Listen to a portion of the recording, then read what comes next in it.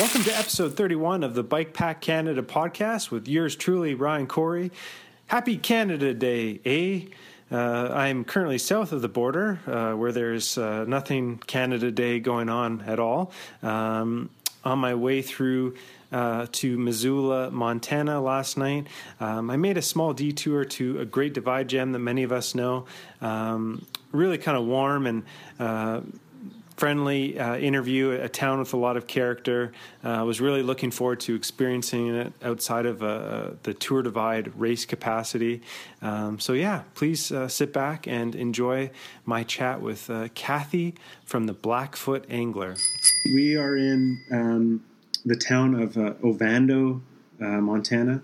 How many residents are in? Population in a good year, 65. 65. And the Blackfoot Angler here is in downtown Ovando, which you can see just right here. Yeah. It's 4 businesses, and Trixie's up on the hill, and that is all we have. So is it safe to assume then that the businesses in the area, that's pretty much where everyone works, or do people work outside of town? We're a ranching community, so a lot of people work on the ranches or, in some capacity. Yeah. Before 2000, the only business was across the street, and that was the inn and the grocery store, or a little market. And the owners at that time came to my husband Travis and I and said, have you guys ever thought of opening a fly shop? And we said, no. And they said, well, how about thinking about it? Yeah. And we did, and that was 17 years ago, and people came, and then the Stray Bullet opened up, and more people came, and the Blackfoot Challenge, which is a conservation organization, opened up, and more people came, and now we're known as the little town that refuses to die. So I know nothing about the history of Ovando. Like, I'm assuming it's been around for quite a while. It's been around since around the 1860s. At that time, there was over 1,100 people living here, yeah. And it had 2 banks, a lot more saloons, it had, barber shops. It had everything, and it was going to be a hub in a railroad that was going to come through here. Well, it never came through here, and then around early 1900s, there was a fire that took out probably 2/3 of the town. So the old buildings you see are what's left of the fire. And with that, people started leaving. And so we're down to 65. And now we have definitely kind of turned a curve in here. Fly fishermen started coming in, and then we started embracing the cyclists with Tour Divide about 5 years ago. And that has really benefited us to no end, because now we get a lot of cyclists either doing, Lewis and Clark or the Tour Divide, or like these 2 gentlemen that just left. They're just going around on the highways from one end to the other. And had a guy a couple of years ago that started off at the tip of South America, and was going all the way up to Alaska. And so he had to stay here for a couple of days, of course.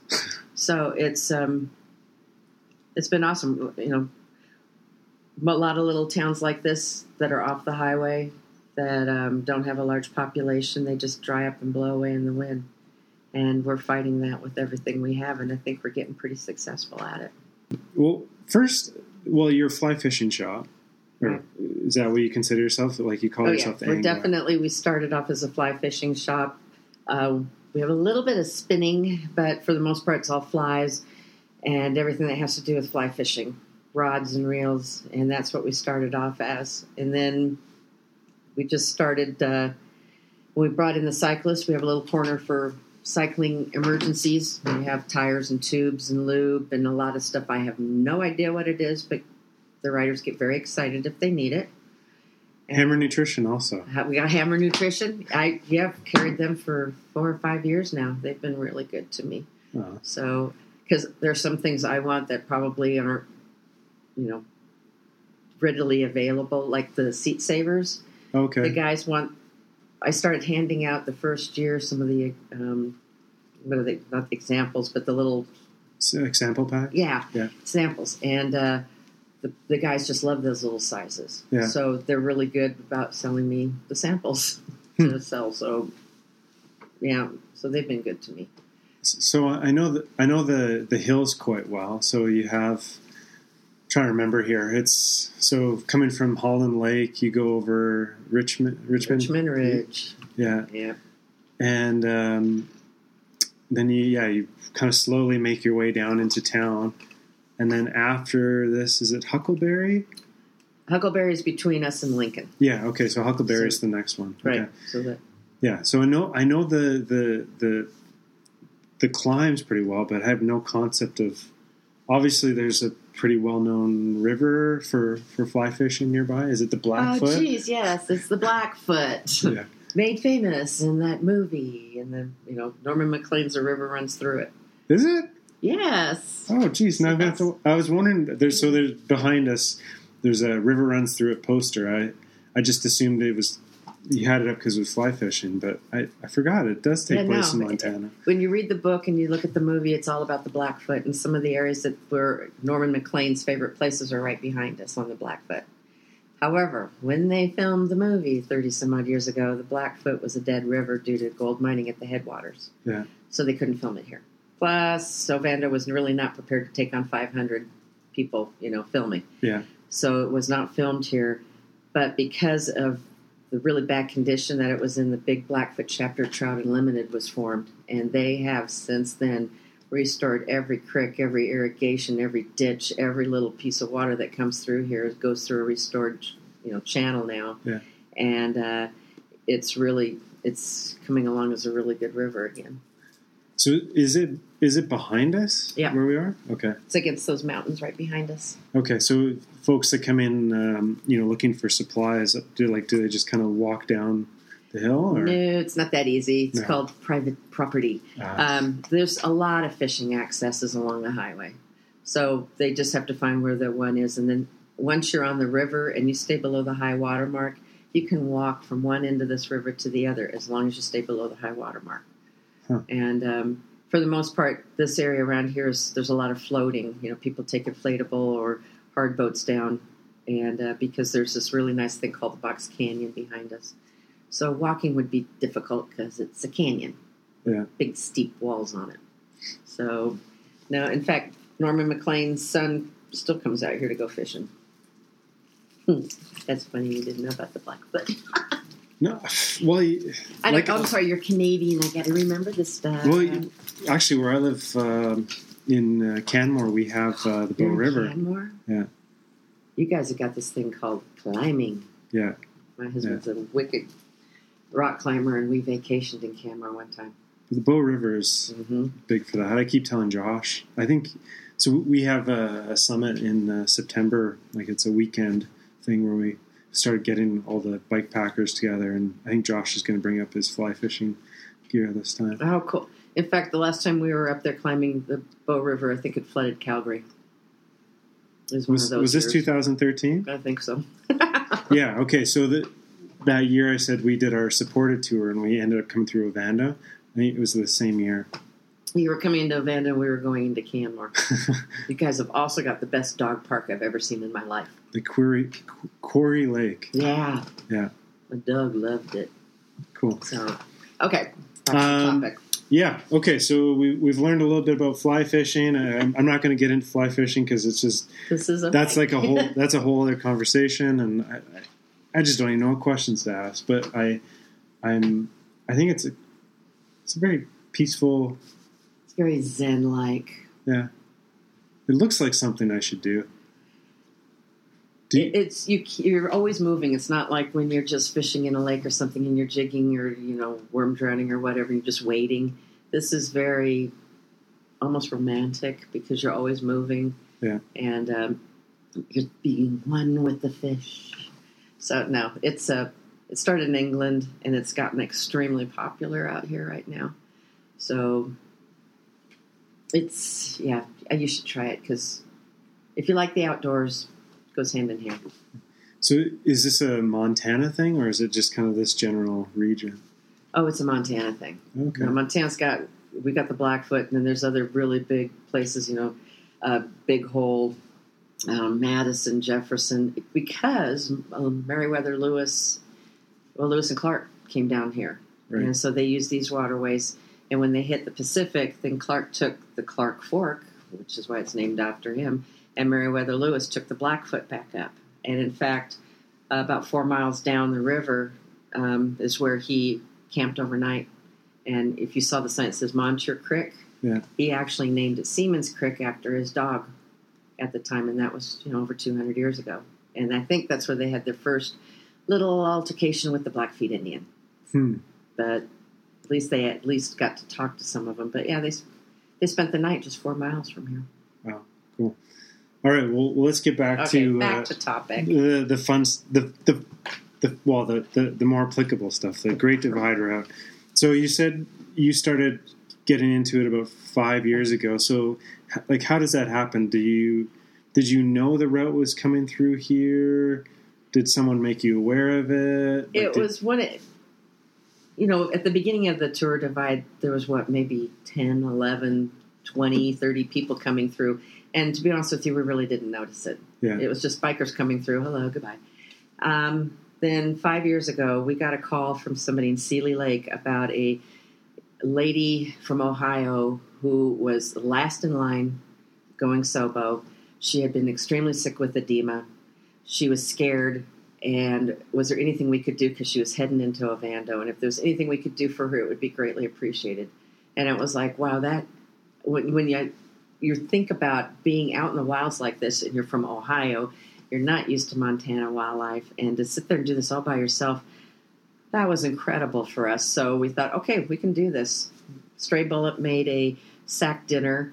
We got the sheep wagon out there fixed up. That's all we had at the time, was one sheep wagon. And we left a big note on a board saying, this is for you. We heard about your dilemma, and we're here to help you. You got beer, water, and dinner inside, and good luck to you. If there's anything else you need, just let us know. She got in about 8 o'clock that night, and one of the neighbors watched her read the note and just burst into tears. She was so grateful, and she stuck around the next day thanking everybody. And I remember we all got together and go, man, that felt good. Helping somebody like that. That felt really good. And that's where it started snowballing. It was like, what else can we do? If these people are coming through, and there's more every year, and they come through sick, they come through tired, they come through totally wiped out, and they want to quit here and now. And yes, Matthew, we have been chastised, once or twice. Had our little hand slapped for helping too much. Well, too much trail magic. Well, the thing is that we always tell everybody what we do for one, we do for all. And they can be TDR riders, or like these guys that were doing street riding. We're helping them find a place to settle down. Yeah. We help motorcyclists. We help anybody. It's a small town. That's what we do. And so we started finding out that these guys could use a shelter. Well, we started working hand in hand with Adventure Cycling out of Missoula. Okay. I said, what can we do that's legal, that follows the rules, and yet can be helpful? And they said, look at Three Forks, see what they've done. But these, if you could provide any shelter for these guys, that would be great. So we had the sheep wagon, and then we brought in the teepee, and we put cots in the teepee, and that lasted 2 years until a storm blew it to pieces. Sasquatch could have walked in there without ducking. And then we moved the jail up and basically put, refurbished it and put 2 rope beds in it. And we charge $5 on the honorary system. There's a little donation, and sometimes we get $5, sometimes we get 20. Sometimes I get Canadian quarters that, I'm going to give to you before you leave. You can get. They're just paperweights. So, but it was the donations just kept coming in, and sometimes people would just be happy and donate something, and it allowed us to buy a new teepee 2 years ago. And so every time we get money, it goes into, like this year, it went to a webcam so that people at home could watch their friends come through, and that turned into. That was a lot of fun, and I had to turn the sound off because I started getting quoted, which could be dangerous. That I'm just going to move this a little closer. Sure. That the webcam was started just for the race. Yeah. Wow, that's pretty special. Well, and now it's going to stick around because I've got people who always say, "What does Ovando look like in the winter?" So it'll stick around. But yeah, we brought it out. I think it was a female rider. One of the really good ones. What year? Oh, several years back, but she goes cross country all the time. Is this Lael? Not Lael. Might have been Lael, yeah. From Alaska? Anyway, she came by and I couldn't get her picture. And so she started sending me emails about, we need to fix this. Because if you're not here to take pictures, how is anybody to know if they actually made it through? And she had a friend was going to make a photo booth. And I'm going, okay, that's not, how are we going to do this? And so finally it was like, a webcam would work. Yeah. So like when Josh came in at 5:03, people could see that he had actually come through, and plus I can take a snapshot off the video. Yeah. And so it worked out really nice. And when Billy Rice came through this year and unfortunately had to drop, due to pneumonia, apparently there was a lot of people watching that event because they saw his dot coming in. And I had the two Sheilas who had to drop earlier and the Billy Chilton, all from Texas, just so happened to be here at the time. And so they thundering applause of all the Texans coming in, and he threw his hat up and said, I'm out due to pneumonia. And it was afterwards I heard a lot of people say, man, we watched the whole thing on the webcam. Can't believe it. So it allowed people to actually experience some of these things on their own without just, somebody's story in a photo. So I hear these warm and heartfelt stories and the community coming together, and I've read about them, but my experience with Ovando, so the two times I've raced, I think I've come through around midnight both times. And the first time I had no clue. I didn't know anything about Ovando, and I remember coming down off the last pass, like hungry and tired, and I'm like, oh, this little town, it's right on the road. There's bound to be like a service station or something. It's going to be open. Like there's going to be something. Dude, there's 65 of us. We have to sleep. But this is like early days of the race, right? Like, yeah. and there wasn't as much information as there is now. No. And there's, even now, if you show up at midnight, you're probably going to be going through a very quiet, dark town because we just don't have anything that's 24 hours. Yeah. So I rolled into town. I quickly realized that it was a lot smaller than I was thinking it would be, and that all the services were pretty much centralized around here. what would you call this? Like a square? Or? We call it downtown. Downtown. Which Okay. is a joke in itself. Yeah. So there's the little hotel, and is there a restaurant in there or something? A cafe? No, it's a little store. Okay. So store and an inn. The Stray Bullet. And then yourselves, and all the windows were dark, and all the close signs were on and were up. And I said, "Okay, well, I'm going to be going hungry for a while." And I remember I pulled out my bivy sack and slept. I believe it was behind the post office. Yep. Yeah. So slept under there, and then in 2015 when I came through again, right around midnight. With kind of the lead riders, I slept, I think, on someone's front lawn, just up the way here, and because there was bodies piling out of the horse cart over here, the teepee was full, and on some nights, especially if the weather's foul. I mean, I've come to work and they've had everybody stuffed everywhere. In fact, in tents everywhere. It's just it looks like a homeless encampment. I hate to say it, but it does. But you guys embrace. It sounds like you embrace this, though, right? Like, definitely. Part of me was kind of worried when I showed up and just set up like on the grass there. I said, no, it's fine. In fact, we've had people, and when it was really bad weather, they've slept in the post office lobby. Yeah, and because nobody really uses it, and it's warm anyway. No, in fact, what was it? 2 years ago, it was raining so bad.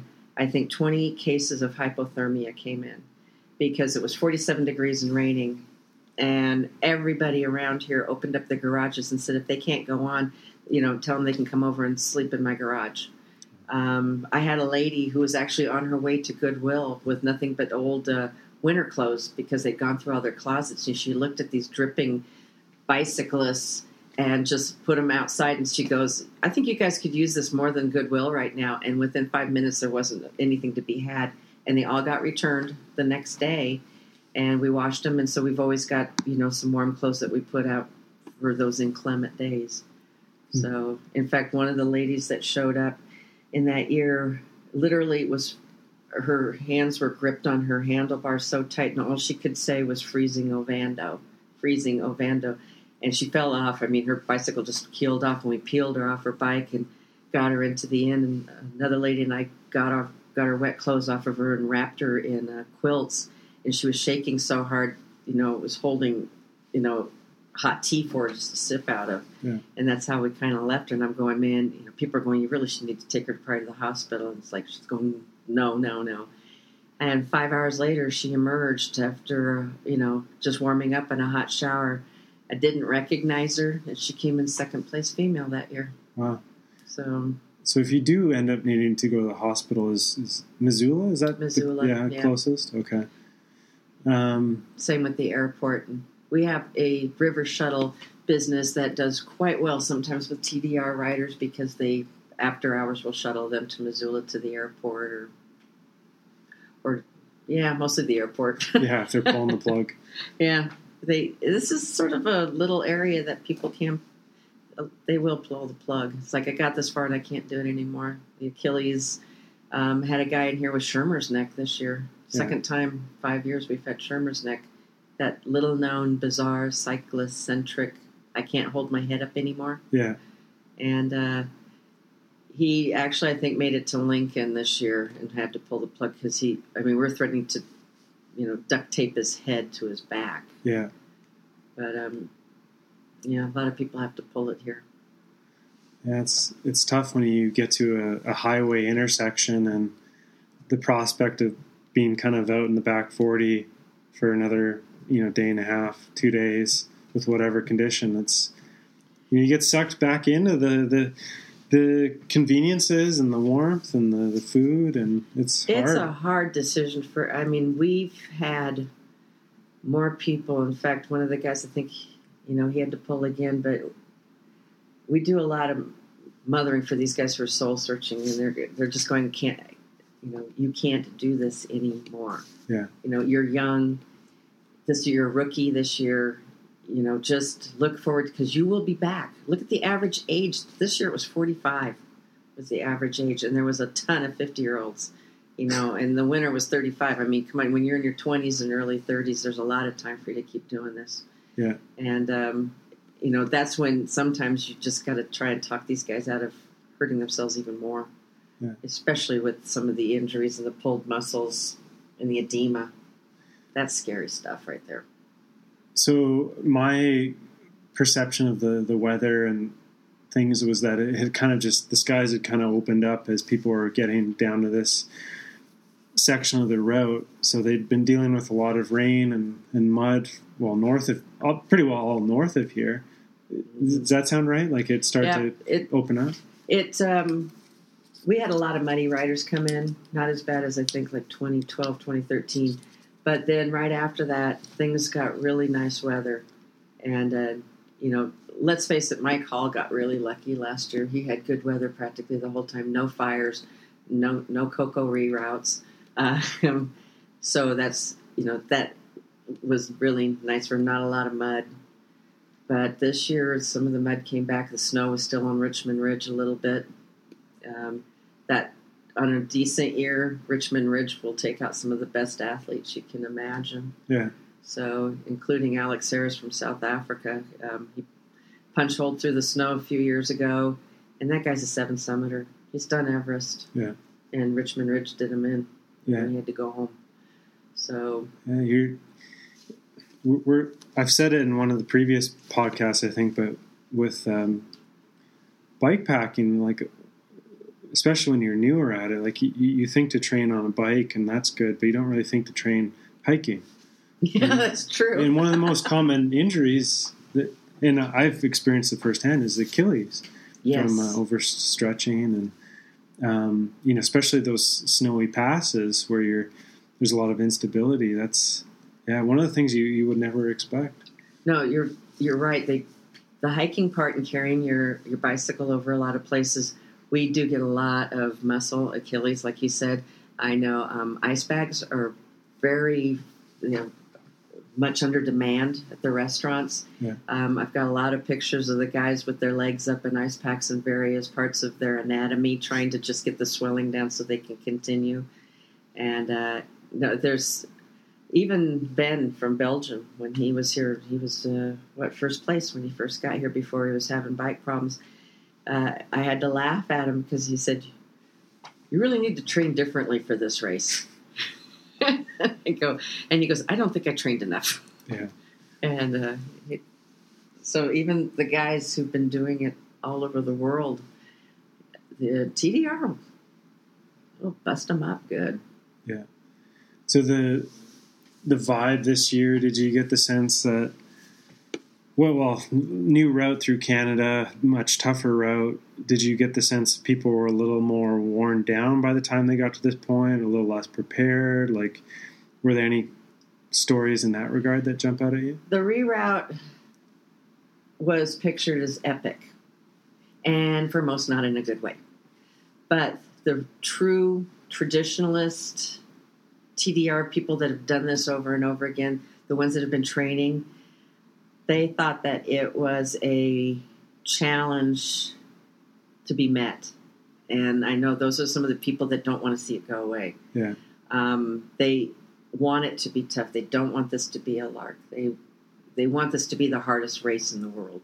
Yeah. And I think the Cocoa kind of did some of that to people, especially when it was raining. There was a waterfall going down the road. But for most part, yeah, I don't think there was one person I talked to that said it was fun. Yeah, anyone that's been following my Instagram the past week, one of the rides I did as I made my way down here was to check out that route. So from Elkford to Fernie, and it was dry for me. It was sunny. It was nice conditions. Like, I didn't have to contend with that, and I came away from, especially the first hike a bike you do. It took hours to get up Cocoa, or I can't remember what it's called. Like hours. It was grueling, and I came away from that experience thinking that I think this might be the toughest section on the whole route. So in future years, if Matthew keeps it in, you might be seeing less people making it to Ovando. Well, and that's where your hiking's going to have to come in, because you can't ride it. It's picking up your bicycle. From the pictures I saw and from what they were telling me, it's all rock. Yeah, and it's not easy. It's like baby head sized rock that sharp. I was saying to my wife, you're always like on the verge of rolling your ankles, and one step up, two steps down. Like, it's tough, and then combined with the fact that now you've bypassed Sparwood and Elkford as your restock points. You got to carry food for like 2 days for some of these people. You have to do some major planning now. Yeah. So I know that they still want this to be a real soul-searching race for everybody that goes through, which is why we're told to settle down sometimes. Yeah. I know when some things happen, I get phone calls from the organizers like, okay, so how did this scenario happen? And they're just checking to make sure it was all legal and it abides by the rules. Yeah. And so far, every one of them has. So, I keep saying it, we didn't help too much. I swear, you can ask anybody. So, no, they want this to be gut-wrenching, soul-searching, tough endurance, so that when you have finished, you really felt like you have done something incredible that not a lot of human beings could do. Yeah, and when you finish, you'll never want to do it again until 6 months later. I was going to say, every single person that says, I'm never doing this again, I'll get an email probably within a week to a couple months saying, see you in 2018. Yeah. Well, when I raced with Josh back in 2015, the year that he won it, when we came through here, we were on a 12-day pace, and, stopping at midnight and getting going again at like 3 a.m, and it was brutal. And it's a tough pill to swallow. And it takes about 6 months, I think, for all like the injuries and to get over the financial costs, and then you start like playing it in your head. Well, what could I have done better? And it never gets easier though. You only get faster. And it only gets harder in different ways. Yeah. And I think some of the mechanicals that are happening with the bicycles are making it. But it's okay. JP, he left 2 days or later than everybody else and came in, what, 7th place, 6th place? Yeah. What did he have that that allows that to happen? He blew me away. I mean, I was just watching him, and he's just passing everybody, and he left on Sunday instead of Friday. Yeah. And I know he still would not have beaten Brian's record, so they say, or what he finished. Yeah.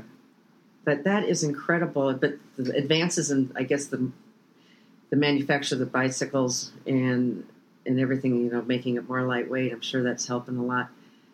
What I just found out through the museum is that in 1974, I just heard from this guy, Ted Wathern, he did the Continental Divide Trail from, at that time, Jasper to Juarez, Mexico in 1974. And when you look at the picture of his bike leaning against what is now this building, but was a paint store at the time, I mean, it was heavy, it was clunky, there was a lot of equipment on it, and he did it in 74, and I can't imagine any of these people being able to do what this guy did. So he's actually writing it up on a paper, and I should be getting in the next couple days or something. Find out the whole story. Yeah, just on the nutrition front, I'd be really curious to know I don't know, if this info even exists, what riders of that day would be taking with them to sustain themselves. Well, I'm definitely, because we're bantering back and forth, I'm definitely going to ask him. And when he did that trip in 74, he met only one rider on the entire trip. And that was somewhere below the Canada border. And then they think they went all the way down into Colorado or something. And they rode together. It was just the two of them. And then that guy took off to Detroit, and he continued on to the Mexican border. And he never saw another rider again. So it was like the first two guys that ever attempted this. Wow. So, yeah, I can't wait to read his story. I'll give you a copy of it when I get it. Cool.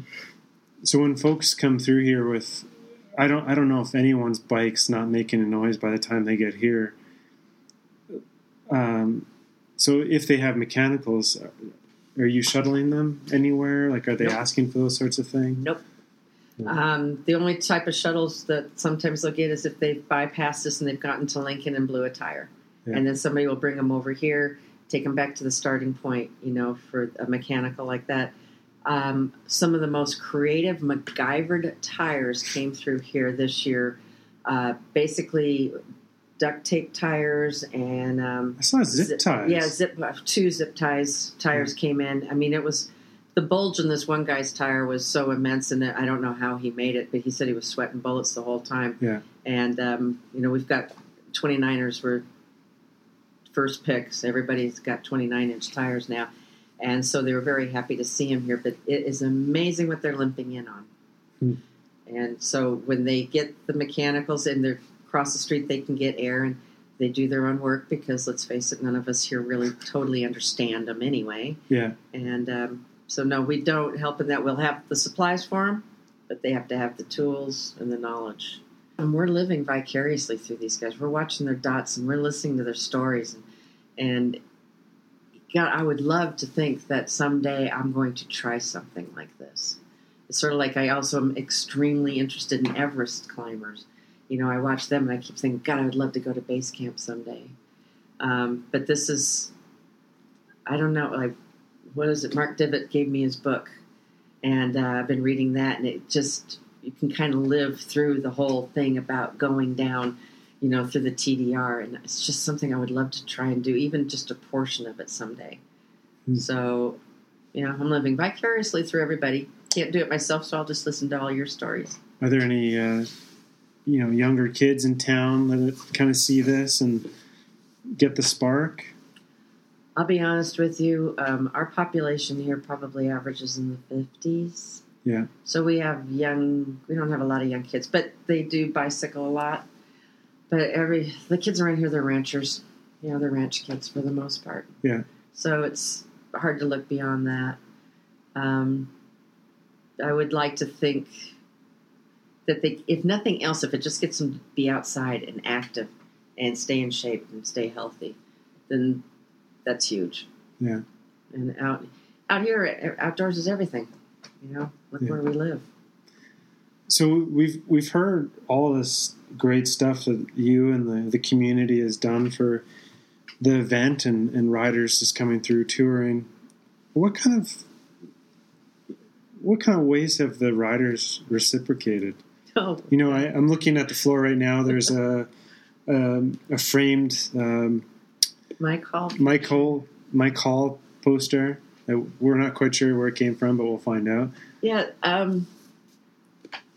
it is amazing to me how appreciative cyclists are. I've been asked them so many, times why'd you guys get into this? There are other towns that don't get into this, and I keep telling them it sounds kind of selfish, but the money you earn from a cyclist, $1 you earn from them is $1 you wouldn't have earned. Yeah, and they are the most appreciative people because they come in here and they're hungry, they're tired, exhausted, and all they want is some food and a place to lay their head maybe for a little bit and some encouragement. And they'll give you the shirt off their back, literally, if an appreciation. I had another rider come through today, and he just slipped some money for the Ovando Improvement Fund. And he goes, "Thanks for the webcam. I enjoyed watching it." I've had the cyclists who basically scratched earlier on, and they just came through just to sit there and see what Ovando looked like. And in the event that someday they come back and go fishing or bring their kids on vacation, that's awesome. I had a lady from Hawaii show up a couple of years ago, and she'd done the TDR a long time ago. And she sat here and used my computer one day, and she goes, "I'm coming back." And danged if 2 years later, she came back with all of her family for a week's vacation in the Blackfoot. And, okay, so what else did they do? Nick Lagan from Adventure Cyclist magazine dropped off he sent me a box last winter full of just things of jerseys, hats, pedals, just tires that maybe been used once. And he said, "This is for the divide, and any money you can get, just put towards the Ovando Improvement Fund." I mean, I find it astounding how generous these people really are. It's mind-boggling. I mean, they're all, I don't know, they're so gracious about everything. I think you've hit the right nerve there. Like, I get it, you get it. I think I've seen it from both sides, and if I lived in a town like this en route, I'd probably be doing all the same things. So yeah, it baffles me when we go through smaller towns, and it just seems like they have no clue, right? We're happy to use, a grocery store or whatever, but you just think that it would have showed up on their radar by this point. Yeah, Adventure Cycling in Missoula has asked me to speak to some small towns, to Chamber of Commerces and stuff, and I know Condon's trying to get a bike park up there.